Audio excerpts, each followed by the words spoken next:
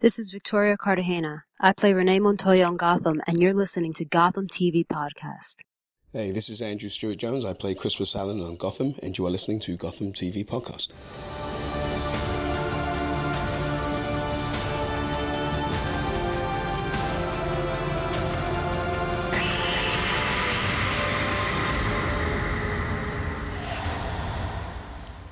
Welcome back, everyone, to Gotham TV Podcast, the home of the hit show Gotham, and also the DC Connected universe. This week, we're looking at the second part, Volume 2 of the graphic novel Hush, written by Jeff Loeb and with art by Jim Lee. I'm one of your hosts, John. And I'm Derek, your other host. How are you this week, John? Doing good, yeah, not bad. It's been a fun week this week. Gotham premiered in Ireland this week. We had the pilot finally shown to the wider nation. We've been talking about it for almost a year now as a TV show, and finally our wider friends and family have been watching it. So I've gotten a bunch of people, from people in work to family, contacting me and going, "This show you've been talking about for the last year is great, actually, really enjoyable." So we've got a bunch of new listeners for our pilot episode of the podcast as well, which is great. Yeah, same here. Like in work, people talking about the show. It's on RT2. People seem to have enjoyed it. Certainly the pilot. It was really interesting watching over the pilot again, actually. Yeah, it was. And I think it holds up well, to be honest. Definitely. I think it's a good opener. Yeah. It's strong. It introduces everyone in a nice way, in a good way. And I still think it holds up. Definitely. After the 10 episodes we've watched so far. Definitely. It was great fun live tweeting it on Monday night and getting some responses from Andrew Stewart-Jones and from some of the other cast members with Drew Powell, who was favouriting some of our tweets and retweeting them, and Robin Lord Taylor, who was retweeting and favouring some of the posts, and Claire Foley, who plays Poison Ivy. Yeah, but that great was fun. Yeah, so I think we'll be rewatching episodes as we wait for the Gotham to premiere again for the second half of the season on Channel 5. And that's confirmed now that it will happen in March, although there's still no exact date. Mm-hmm. So it's kind of, the tension is being drawn out quite a lot by Channel 5. I presume they're waiting to see how they will kind of finish in line with North America again, like they did for the first half of the season 1 of Gotham. Yeah, and as we've said before, they have confirmed it's March, but they've also confirmed that all 12 episodes of the rest of the season will air back to back, week to week for 12 weeks. So I'm sure they're just trying to confirm exactly when that'll make the show end, or when that'll be okay for them to not have any breaks in between episodes. That's good. And another new bit of format that we're testing out here with this episode is we're putting the news now to the end of the episode, and normally we'll go straight into the review. But before we do, we want to say a big thank you and a big shout out to Sophia from Gotham Originals. They're a fan page and a fan group on Facebook, on Twitter. Really good group to get involved with. If you're following Gotham and interested in discussing anything about the show, really want to say a big thank you for sharing the first half of this review, Volume 1 Hush review that we did in our last episode. Mm-hmm. To everyone, that was really good. And also a big thank you to then Cole Vallis, who plays Tommy Elliott on Gotham. Yeah, he also shared the episode on his own Facebook page with his friends and family, and thanked us for talking about him. It's no hassle, Cole. You did a great job on the show, as we talked about, and yeah, we're delighted that you think to share our episode with your friends and family. That was great. Yeah, so thank you so much for sharing that. Also, remember that if you've got any thoughts on the episode, you can leave a review. You can subscribe to us on iTunes, Player FM, Stitcher, any other good podcast catcher. You can listen to our podcasts on our website as well at www.gothamtvpodcast.com. So more than welcome to leave comments, reviews, subscribe. That would be great. Yeah, and make sure you send any feedback into us at feedback@gothamtvpodcast.com. And again, just before we go into the review, so we're kind of drawing it out, a bit like Channel 5 with the date of the start of the second half of Gotham. Absolutely. But we got some feedback from one of our followers on Facebook, on our Facebook page. Just search Gotham TV Podcast, and you can join us there and like the page. By Dylan Exner, He goes, I think you missed a Joker watch in episode 10. The gang that Bruce Wayne and Selina Kyle, he calls them the Batcat visited, good term, reminded me of the Jokers. And also in episode 3, then he goes on to say there was some graffiti on the wall that said "smile." Yeah. So there's two. We knew about the graffiti on the wall that said "smile." I think one of our other listeners, Daniel Butcher, had also pointed that out previously. Yeah, I can't believe we missed that. But we did miss it at the time. So Dylan, you're absolutely right. Completely missed that. And then with the Jokers and that gang that were kind of taking the money, dealing out the money, buying in goods and so on with them, or the street urchins there in episode 10. I mean, that's an interesting idea. It's an interesting theory that all these could be kind of people that would accumulate into a gang of some sort. Absolutely. And it could be the Jokers as well. Yeah, Joker's got to get his followers somewhere. Yeah, I know what he means by kind of saying that, reminded him of, some kind of other gang in Gotham that's not connected necessarily to the mob. They seem a bit more kind of anarchic in that sense. So that's kind of interesting. More street level point, I think, that Dylan raises. So we'll definitely have to do a retrospective Joker watch, I think, for our first episode of the return of Gotham on Channel 5. Yeah, absolutely. And with that, I think we're on to a review of Hush Volume 2.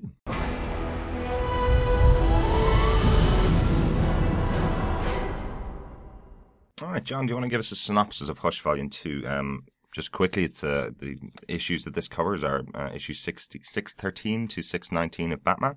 As John mentioned earlier on, it's written by Jeff Loeb and with art by Jim Lee.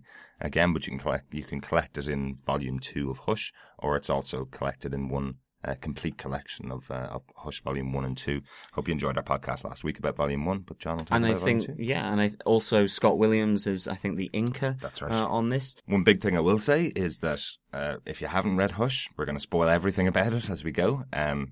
So stop here, read it, and come back to us. Absolutely. Okay, you're still here?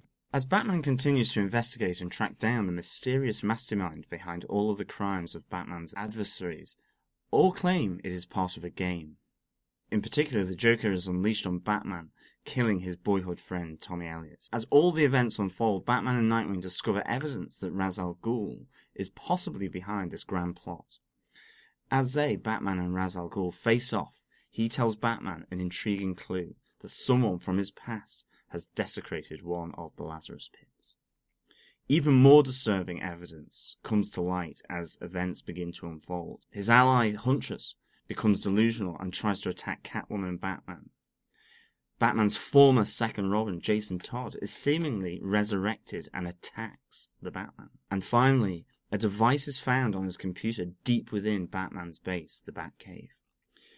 As events unfold to their conclusion, a final confrontation takes place between Batman and the man behind the bandages, known as Hush.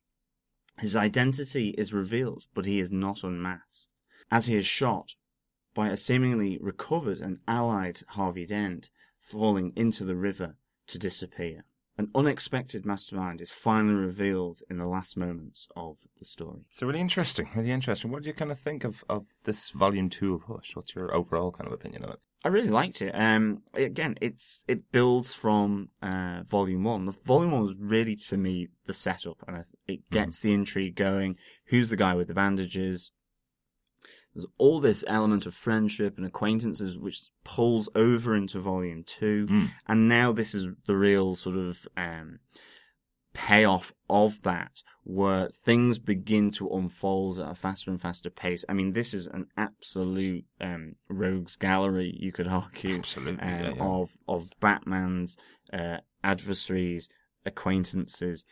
In particular, this second volume really focuses on Batman's enemies and his adversaries that come from his past, whereas the first half was about maybe his friends and acquaintances more so, being sort of resurrected in his mind, him finding new love with Catwoman. That carries on. So for me, this is a real good payoff, and it's a great payoff. There is a lot of twists and turns, Absolutely. A lot of bluffs and counter bluffs being played by Jeff Loeb in this second part of the Hush series. Yeah, absolutely. For me, I really enjoyed this this book. I'd read it a couple of times before. It's been quite a while since I read it, actually, to be honest. Probably a couple of years, but I didn't really remember how many twists and turns were in there. It actually had me questioning whether I was right about the identity of who Hush was, because I think it's the bandages come off 3 times, I think, or they come off twice in the story, and reveal 2 different characters that could possibly be Hush. And they're kind of the big cliffhangers of each of those issues. And then it gets to the end and there's a different reveal of who it is, essentially. So I really do like Jeff Loeb's style. I mentioned it last week. He's definitely knows how to play within that toolbox of DC. Big time. Jeff Loeb's reveals of each of the characters that could possibly be Hush, where the bandages come off one time and it's Harvey Dent, a newly mended Harvey Dent with no Two-Face anymore. Now on the side of good. I think it's a huge and brilliant reveal. And then the other reveal of Jason Todd, who's a character that had been killed in the past and had never returned. I think that's a fantastic reveal in the book. It's 2 great ones, and both of them had me thinking, oh, hold on a second, maybe Harvey Dent is behind this, or maybe it's Jason Todd behind this. So excellent work. And it's the trench coat as well. They're all wearing the trench coat. Yeah. It's really, really good, though. Really enjoyed it. Yeah, so I think for me, one of the big twists that comes very early on, Bruce and Selina, they go to, and Tommy Elliott as well, go to the opera, which is kind of gate crashed by one of the first introductions of one of Batman's big adversaries, the Joker and Harley Quinn. Yep. And a chase ensues through the opera and across the roofs by Batman of Harley Quinn and the Joker. And Tommy Elliott is shot by Joker. Yeah. Or seemingly shot by the Joker. But he dies, and Batman is incensed by all of this that's going on. But for me, this was one of the first big twists. This was one of the first points that kind of pulls the rug from underneath my feet in relation to this story, because I felt that reading Volume 1, those first 5 issues, it was really seemed to be pointing you to this mysterious bandaged character being Tommy Elliott. There was all this talk about the game, playing chess, and so on, and that it was Tommy Elliott, and all of a sudden, Tommy Elliott is shot. Yeah, taken out, apparently by the Joker, and to me as well, this is the first big twist, and it then also leads to one of the first big kind of sections of panels for me that is, quite frankly, amazing. I think seeing Batman lose his cool towards the Joker. Oh, yeah. It is pretty, it's violent, it's fierce, it's frightening to see Batman on the edge of losing control. He kind of pushes Catwoman aside, who's trying to stop him from doing anything he would not under any normal circumstance do. He knocks her out in the process. All these emotions that the Joker brings forward really aggravate the entire situation for Batman, and he is taking all those years of pain, hurt, of the death of Jason Todd, for example, all that pain and hurt out on Joker, and he wants to kill him. It is that point where he says, if I did kill you, none of these horrendous things would happen. Absolutely. Innocent people wouldn't get killed. Maybe I've been too soft, almost, is what he's saying. Yeah. And it takes Jim Gordon to stop him with a gun to his head. That's how serious it is. To me, this is one of the best parts of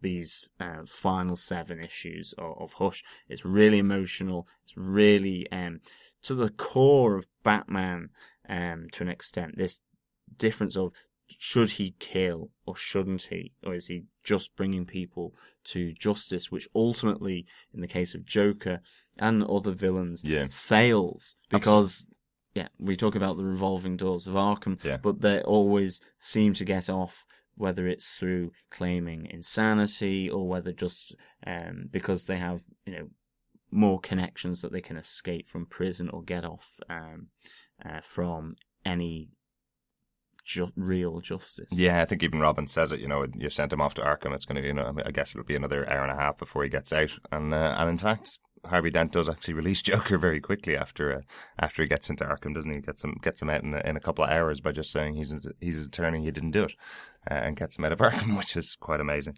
I do absolutely. This is totally one of the moments that I spoke about where it was so shocking to see Tommy Elliot dead on the ground.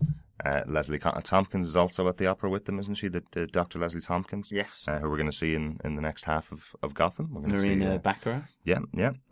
So she's also with them at the opera. She could have saved his life, but which is what I thought was going to happen. I thought it was going to be he's dying in the alley, but he gets saved by Leslie Tompkins. But no, he's dead, and they have a funeral and they have a body, and it's one of those things. If you don't see a body, it's probably not dead. But they have a full funeral for this guy, and off they go. So I just assumed, okay, maybe I was wrong. Maybe I misremembered this. Maybe I just assumed it was going to be Tommy Elliot that was Hush. But yeah, they did a nice couple of reveals there. And I think you also bring up that other aspect, which is from these events we do get to see Harvey Dent appear, actually cooperating with Jim Gordon. He, in this case, is getting Joker out of Arkham. He's saying he hasn't done it. But at this moment, he's wearing a trench coat. You don't really see his face so much. There is then this next twist of, well, is it Harvey Dent who is this mysterious figure? And again, that then tease up this other element of the story that sort of progresses it from Tommy being killed. Yeah, absolutely. The question that now hangs is Harvey Dent Hush? Yeah, and that lasts for a good couple of issues, I suppose. Until as I mentioned earlier on, the other brilliant reveal, Jason Todd, where Batman is kind of forced to go to in fighting with Hush, is forced to go to the graveyard where Jason Todd was buried. This is after the reveal that somebody has used the Lazarus Pit, and then they find that and the bandages are ripped off again, and it's Jason Todd underneath, the former Robin. Slightly older looking than we'd seen him in the previous issues. He's now much older in age. He's around 30 kind of age, 35 kind of age group, I think. But again, I was going, okay, well, I guess Jason Todd is Hush, because there's so many reasons for that, and they give the whole background to it. They give a whole detective route as to how Batman could have solved that it was Jason Todd before now if he just paid attention to the clues. So I was going, okay, well, I'm totally wrong on this. They did a brilliant job, and again, great to see that character back and his interaction with the newer Robin in the book. That's quite interesting, where he's kind of saying to him, "You're the pretender, I'm the real Robin. How did you get this job?" kind of thing. I think that's really good as well. Yeah, it's a real chilling episode in the comics, and again, another sequence of panels where the action and the fighting depicted by Jim Lee is really, really dynamic between Batman and Jason Todd. Again, I think just for people listening, Jason Todd had previously perished in the events of Batman: A Death in the Family, and so this is obviously a huge shock that is seemingly resurrected. How has this happened? But there's the Lazarus Pit explanation there, but this is all leads to then again one of the other twists, I suppose, or reveals of the story, which is that Batman, whilst he's fighting Jason Todd, is saying, this is almost too perfect. He knows all these things about me, and he fights the same. But there's a few hints that Batman suddenly picks up that this isn't really Jason Todd. Yeah. And it's revealed that it's Clayface mimicking the identity of Jason. And this is one of the other then reveals here, is that we find out that Clayface has been involved here within this elaborate plot that's beginning to be revealed, where he's taking on the persona of other people. Yeah. And in this case, we would find out it's Jason. And I kind of like that use of Clayface for me.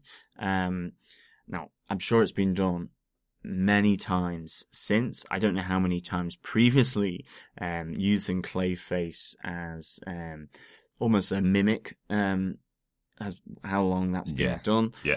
I suspect it could be done or overused if you're not careful. I thought within the context of this storyline, given all the different bad guys who are popping up and taking pops at Batman and his allies, I thought it was a nice way of adding another villain to that gallery of criminals and villains. And it was a great way of using Clayface. Yeah, I suppose for me, it's one of the things that didn't work as well. I definitely liked him being Jason Todd. I think that was really cool. It was a really good idea. I think him also replacing the body of Tommy Elliott is mentioned later on, that he replaced Tommy Elliott for the funeral and then disappeared afterwards. I just felt it felt a little bit too convenient or too simple to go, sure, it's just Clayface. Like, he could have just been everybody. That would have been the end of the story. Could have been that he was also Joker and also Harley Quinn and also, it just felt a little bit too much. And I do think it's overused. As a person who's read a lot of Batman comics or a lot of comics or even played games that involved Clayface, where he's always replacing somebody, it just feels a little bit overused. I would have liked maybe even just having a scene with the actual character where he explains what his involvement was, rather than somebody else telling you on a completely different scene that he's the one that replaced Jason Todd and replaced Tommy Elliott. Just felt there was a little bit too much maybe for me. Yeah, but we do find then from this that Tommy Elliott has also then was replaced by Clayface. So that's a huge reveal from previous issues then, that it is brought out that Tommy Elliott wasn't shot there. Yeah. So was Tommy Elliott ever alive? And this then becomes a really interesting point, and various other things are developing around this, such as Huntress, who we saw save Batman in the first series of comics, suddenly starts to attack him and Catwoman. She becomes delusional, and she's kind of, it's like she's been drugged, and then that introduces Scarecrow. There's all these different villains being introduced. The Riddler as well is introduced. He's involved in a big bank heist. And the one thing that Batman picks from all of these rogues that he's encountering and who are specifically targeting him, the one thing he does kind of note is that the Riddler's one doesn't seem out of place. Yeah. That bank job, the bank heist, seems to be, it's not unusual for the Riddler to be doing this, whereas a lot of the other criminals, like Scarecrow, like Killer Croc, like we said from the previous episode, like Joker and Harley Quinn, have all been doing certain things that they would never have done. In the crimes that they're committing. Yeah, that's the one connection between all of them, isn't it? That they're not doing what they normally do, except for Riddler. But yeah, I think that's kind of what leads them to realize that there's somebody else behind this. Yeah, but we actually find that there's two players, two masterminds behind this plot of trying to attack deep at the heart of Batman, his psyche, his relationships, whether it's the dead Jason Todd, whether it's with Catwoman, whether it's with the Huntress, whether it's going in and manipulating his mechanic, Harold, who has added a device to the computer in the Batcave, really striking at the heart of everything that Batman holds dear to him. And we find out that there's two. And the first one we find out is revealed on one of the bridges across the river by Gotham as Batman goes to meet Harold, because he twigs that this is Harold who's planted this device in the computer. And poor Harold, I don't really know this character actually. It's something that kind of just cropped up, and I kind of thought, I've never really heard of this character before. I wasn't entirely sure about this trusted mechanic, Harold, because of that. But he he is the trusted mechanic, and he was kind of bribed to betray, ultimately Batman, by saying that he would have he's kind of slightly deformed, and that they would be corrected and improved. And this is very much now suggestive of Tommy Elliot. Yeah. We found out that Clayface was Tommy Elliot, and we actually then see the trench coat and the bandages. Yeah, absolutely, yeah. So it's kind of it's really interesting that all the theories that I had were wrong. So even though I knew that Tommy Elliot was Hush from opening the first page of the first volume, they tricked me enough into wondering whether it was or not, and then finally we get the reveal, or we get it at least announced that it is Tommy Elliot, and confirmation of why he's doing it. Essentially, he's really angry at Bruce for allowing his mother to survive a car crash when he was a kid, because he set that all up to inherit the family's millions. He's envious of Bruce because Bruce has been an orphan and he's had all that money to play with for those decades. He doesn't seem to see that this is what caused Bruce to become the Batman. This is what caused Bruce to be as angry as he was by losing his parents. He wanted to knock them off to get the money, essentially. So yeah, it's a real twist on the death of the parents story. Obviously, iconically, Thomas and Martha Wayne being shot, and that whole impetus leading to the Batman.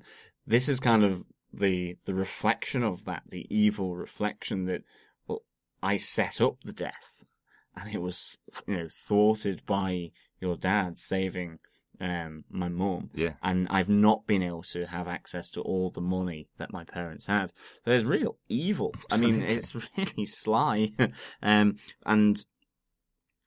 that's just a really nice little sort of aspect, I think, to their relationship. That, in a sense, Volume 1 suggested that they were, that were different, and now you realise that they were very different. He actually is a premeditated murderer, even at a young, tender age. That's really interesting to see in this story. But he's not actually unmasked, though. He doesn't take off the bandages, because he gets shot by Harvey Dent. Yeah. I have to say it kind of annoys me that you don't get the reveal, or you don't even find out why he's wearing the bandages. There's a discussion a bit later on, which we'll talk about, but with the other mastermind behind it, but who essentially you get confirmation that it's Tommy Elliot. You get told it's Tommy Elliot. Surely Bruce knows his voice, so he knows it's Tommy Elliot. But is there a reason he's wearing the bandages? Was that whole the person who did the surgery on him who looked like an older Tommy Elliot? Is that Tommy Elliot? Is that what he looks like now? I guess it is. Is that what he looks like under the bandages, or is there something wrong with his face? I don't know. It just seemed like a really weird way to do it at the end of it, that he would be wearing a mask. So there still is a hanging question mark as to whether it is Thomas Elliot. I think it is. I think it is as well. Pretty definite. And I think we can assume it is. But it's nonetheless, there is that question mark that could ultimately get exploited down the line. Yeah, but I suppose, maybe it just would have taken him too long to put back on the bandages, so he didn't want to take them off. And his body is never recovered either. So, I mean, again, that's another aspect. Absolutely, no. That's pretty much guaranteed. There is a future Hush. We know there is. We know there's other comics that feature the character Hush. But I like that he brings in Superman to essentially dredge the river with his eyes to find out whether Tommy could be there or not. And he said he's probably just washed out to sea. But yeah, very likely that he's still alive. But yeah, you mentioned the other mastermind behind this plot is the Riddler, which is brilliant, isn't it? Yeah, I think it's a great, again, the big reveal, the big twist, the trick that's brought in is this whole riddle is down to the Riddler. And I think it's a really good way of using Edward Nygma, the Riddler, in the story. He's one of those characters, again, sometimes certain characters can kind of get into a certain niche of how they behave, or maybe that they're not the biggest foe. They get into a certain niche in terms of, what they're expected to do. Obviously, do riddles in the case of the Riddler, which kind of maybe doesn't fit with all the storylines. Or maybe, it's from a different age, and for modern audiences, that just doesn't maybe connect in the same way. And I think this was a really good way of making the Riddler fresh and connect in with a real up-to-date modern storyline of Batman. Yeah. And it was great to see this reveal of the Riddler being the overall mastermind and puppeteer behind all of the actions of all these different people. Yeah. It's very interesting that you describe it that way, because I do like that that's how the Riddler describes himself. He essentially says, when I came out first, there was nobody doing anything. Now everybody's got some kind of trick. Everybody's got some kind of gimmick that they use. Mine was a riddle, and the put down from Batman to him is brilliant, where he just says, what's the use in a riddle that everybody knows the answer to? You're useless, essentially. Is his put down as he walks away from him. I think that's fantastic. Well, it's a put down, but it's a threat to him as well, because what we find from this exchange between Batman and the Riddler is that it's the Riddler who's used the Lazarus Pit to cure himself of cancer. And during this time in the pit and his recovery, which can send people mad and delusional, like Ra's al Ghul, then he had deduced Batman's identity as Bruce Wayne. And so he was the one that was approaching all these villains. He approached Tommy Elliot to be the main focus of this attack on Batman. And Bruce Wayne ultimately says, my secret is safe, because Riddler threatens to reveal his identity, and he uses that put down, which is, if you tell everyone the answer, where's the fun in that? Yeah. You've lost your power. And on the second point, I'll tell Ra's al Ghul that you'd used one of his Lazarus pits. Yeah. So he'll come and kill you. Yeah. So exactly. You won't say anything. I know you're not going to say anything. And it's a really nice end, I think, to this whole saga. Yeah, absolutely. The other thing I love is just essentially Riddler connecting the dots for Batman is great. Where he says that the reason why Killer Croc was involved was because they'd given him a virus which was giving him even worse mutations, essentially. So he was involved so that he could get the cure for that. They'd gotten Ivy involved because she had a bit of a thing for Selena, and that she wanted the money, but she also wanted to mess with Selena Kyle. That Harley Quinn was involved so that she could work with the Joker. That the Joker was involved because he wouldn't normally be involved. He was involved because he loved the joke about Jason Todd coming back from the dead and wanted to see Bat's reaction to it, essentially. Which I think is really, really good. Clayface came in it for the money, and then, as I said, Riddler was involved because he wanted to be a player again. He wanted to be someone that was taken seriously and a criminal mastermind again. So I love that laying out of the story for Batman from Riddler. I thought that was really, really good element. Yeah, it's really good, and it's even just that it connects back into when Batman kind of senses that the Riddler was the one criminal that wasn't acting abnormally. He was doing what Batman would expect the Riddler to do. All the others weren't. Yeah, no, definitely, really, really good. There's only one other thing that I really want to talk about, I suppose, from the story myself, which is kind of a really big lead-in from the Volume 1 into Volume 2, is the relationship between Selina and Bruce. Batman has revealed to Catwoman that he is Bruce Wayne. He takes off the mask, he reveals it to her, and now this essentially whole volume deals with their relationship after that revelation. So how do Batman and Catwoman get along when they know each other's secret identity? He trusts her to watch over Talia when he kidnaps her, and protect her from keep her essentially, even under an attack from the League of Assassins, which is pretty huge. He also shows her all his scars that he's gotten and all the ones he's kept over the years, which is a really good sequence from Jim Lee as well. I love the artwork where he's showing off all the scars. Yeah. And you've got the cat claws across his chest on the side of his heart, actually, which was a really nice touch. But that was a really lovely set of sequences and dialogue connected to the artwork, where it kind of goes to a kind of almost like black and white when he shows the scars from all the different nemesis, whether it's from a gunshot or like from a scratch from Catwoman. That was excellent. That was really, really good. But then, the issues end with Selena saying, essentially, don't worry about it, Bruce. I'm here for you. I trust you. Hush. And the minute she says it, that turns Bruce onto thinking that she may be involved as well in this whole element. So is the relationship over now? Yeah, I mean, it is that lost love of Batman and Catwoman here, which I shed a little tear, I think, when it failed to really take hold by the end you're of a real of romantic. Volume 2. Yeah, I am really. I was like, Selena, why did you have to just say that 4-letter word, hush? Yeah.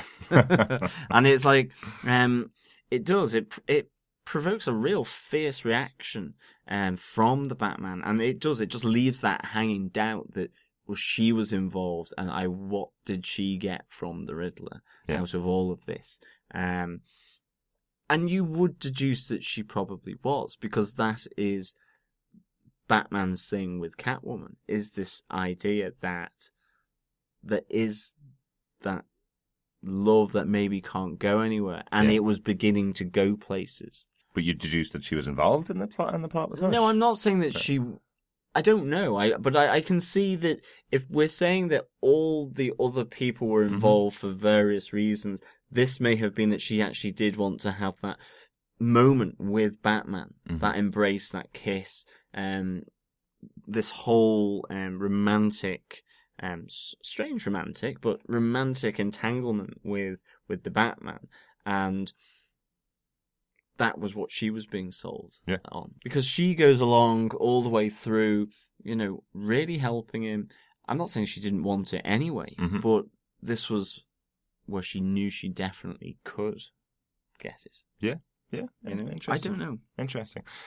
So overall, would you recommend the book for I would readers? recommend it. I think I would give Hush Volume 2 3.5, 4 bandages out of 5. And I think overall, Hush, I would definitely give us 4 batarangs out of 5.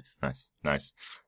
For me, I think it's just that personal connection with a childhood friend of Bruce's. You do not see that very often at all. Having a story like this written by an excellent writer like Jeff Loeb, and with artwork, as we talked about many times, from Jim Lee, I think it's fantastic. It's one that I can't do without. And I also would say it's a great jumping on point for anybody who's not read every comic out there.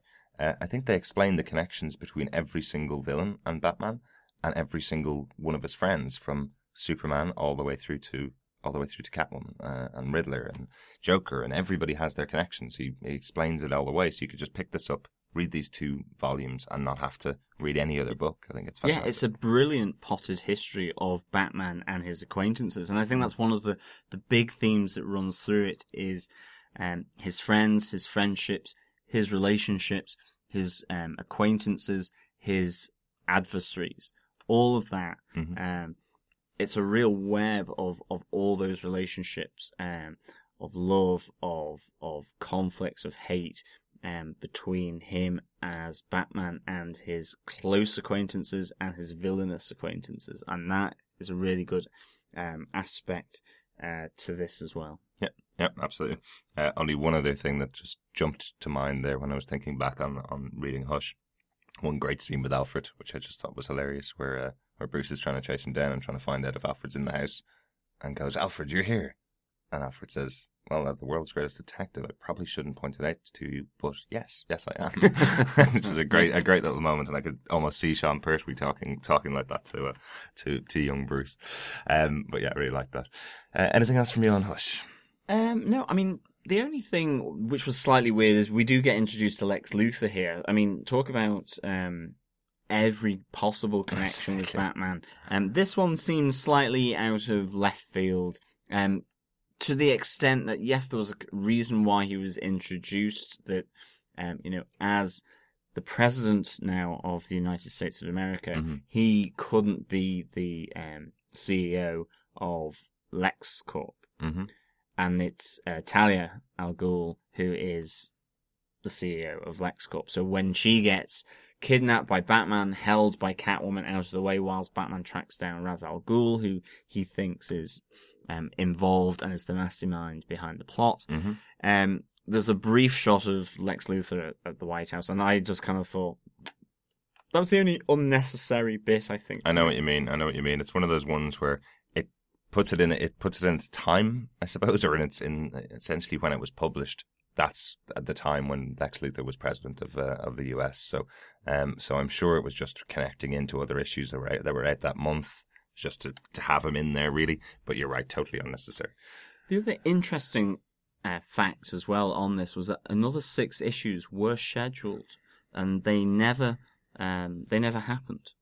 So right. The whole aspect of Tommy Elliot or Hush falling from the river and his body not being found, that may have potentially played out in these further 6 issues that were originally planned to come off the back of the current 12 that we have. Right. So that's kind of interesting that didn't happen. Absolutely. And I suppose ultimately we'll never know. But it's interesting that such a big story arc that actually now has, not only is it a popular piece with readers, it's critically acclaimed. Isn't it as considered well. one of the top 10 Batman novels? Yeah, absolutely.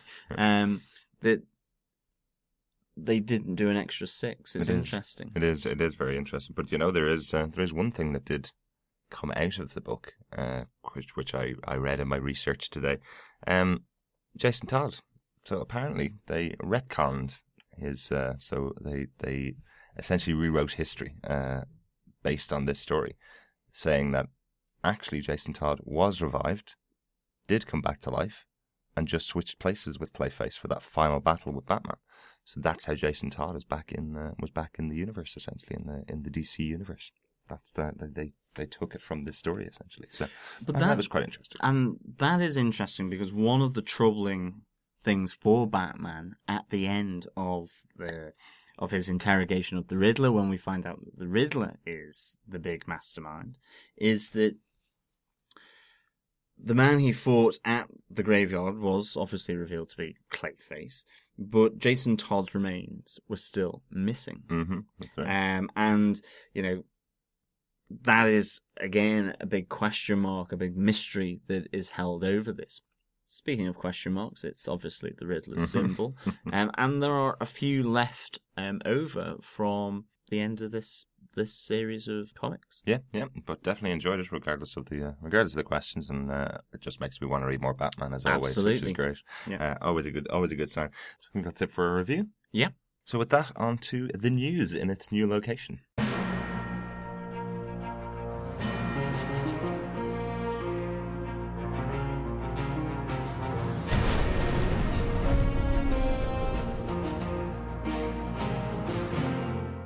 So, John, do you have the first bit of news for this week? Yeah, so the Dollmaker. So the Dollmaker from episode 2 of Gotham will appear in the show. And it's Colin Ferrari, who played King Laufey in Thor and has also appeared in The Amazing Spider-Man 2. And he's making this trek across from Marvel into DC as the Dollmaker. Mm-hmm. And so we've seen the Dollmaker already on TV, and that's been on Arrow, season 1 of Arrow. But we don't know whether there's going to be any similarities between the two. I would suspect not. Yeah. It's certainly a different actor playing the role. But I'm intrigued to see how the Dollmaker plays out, and I'm really pleased. We had a few theories when we recorded episode 2 on the Dollmaker. That's right. About how that was going to fit into the overall story. And I think later on in the episode on Viper, again, the dark undertones within the Wayne Corporation, and references made by Fish Mooney to do with kids on the streets, and them going missing. Mm-hmm. All this, that maybe it would connect in with the Dollmaker at a future episode. Yeah. And so maybe it will, now that we've got confirmation that he is cast and will be appearing. Yeah, you had some theories that he was the creator of Venom and that he was giving it to kids on the street to to create a Bane army, wasn't it? That was your idea. I think that was really good. The character was mentioned by his two henchmen, who are the creepy characters who kept talking like they were from the 20s, essentially, in episode 2. Delighted to see that we're going to get a big arching connection from episode 2 all the way to episode 15, I think he's in there. 15 or 16, I think, yeah. But yeah, good, an interesting piece of news there, definitely. In other casting news for another DC property, the character of Supergirl has been cast. Melissa Benoist, from probably most recently seen in Glee and the movie Whiplash, has been cast to play Supergirl. So Supergirl is going to be a CBS series. They have said the character could cross over with CBS's younger brother, the CW, which broadcasts both Arrow and Flash. So we could see the character crossing over there. But it's again one of those ones where they're saying, let's see how the show goes. Let's make it its own series. They're not scheduling it like they did with Arrow and Flash, with a crossover within the first 4 or 5 episodes or anything like that. And it seems like it would be quite a very different universe when you're talking about Krypton and superpowers, as opposed to bow and arrows. Well, I suppose speed is a superpower. So so the Flash is definitely a superpowered hero. But yeah. It's quite an interesting. Yeah, it should be a really interesting series, given how successful Smallville was. Of course, Superman as well, with Dean Cain and Terry Hatcher at the time. Mm-hmm. Superman TV or Supergirl TV, I suppose, has been successful. Yeah. It really has, and I'm interested to see how this does, because I suspect it could be a real winner for CBS. Yeah, definitely. No, I'm really intrigued. Is there any other news for this week, John? No, that's all the news for this week, I think. Excellent. Well, thanks again for listening, as always. You can get in contact with us at feedback@gothamtvpodcast.com. You can follow us on Twitter, Gotham TV Podcast. You can follow us on Facebook, on Tumblr, Instagram, Gotham TV Podcast. Put that in the search and hit enter, and hopefully we will pop up on the screen. Like our page on Facebook, +1 us on Google+, follow us on Twitter. We're here to answer any comments, get involved with the show. Any thoughts of Hush from your point of view? Any thoughts on Gotham and how you think that's going to develop, moving towards the rest of the season and up to episode 22? Mm-hmm. Then give us a shout. Let us know your thoughts. What do you think of Colin Ferrari being cast as the Dollmaker? Are you excited to see this character on Gotham? I think we are. I think it's a really sort of dark, intriguing character. But again, we want to say thank you so much for listening, and we'll be back in 2 weeks' time. Yeah, absolutely. Make sure you subscribe to us on iTunes, and you'll get our next episode straight off when it comes out. Thanks again for listening. We'll leave you with a bit of Hush by Coolest Shaker. This song couldn't get out of my head when I was reading this book. So enjoy. Thank you. Hush, I heard you calling my name. Now hush, hush, you broke my heart and knocked me down. Now hush, hush, I thought I heard you call my name. Now hush, hush, you broke my heart and I'm not touching now. Early in the morning, late in the evening, oh, gotta leave me, honey. Oh, never was a dream. Gotham TV Podcast. Do not cross Alan and Montoya. I mean, given how successful Smallville was, given how successful Superman was with Terry Thatcher and Margaret Thatcher, with Margaret Thatcher in the lead role as Lois Lane. No, with Terry Hatcher and Hatchet, Terry Hatchet job. Any other news for this week? Is there any other news for this week, John? No, there isn't.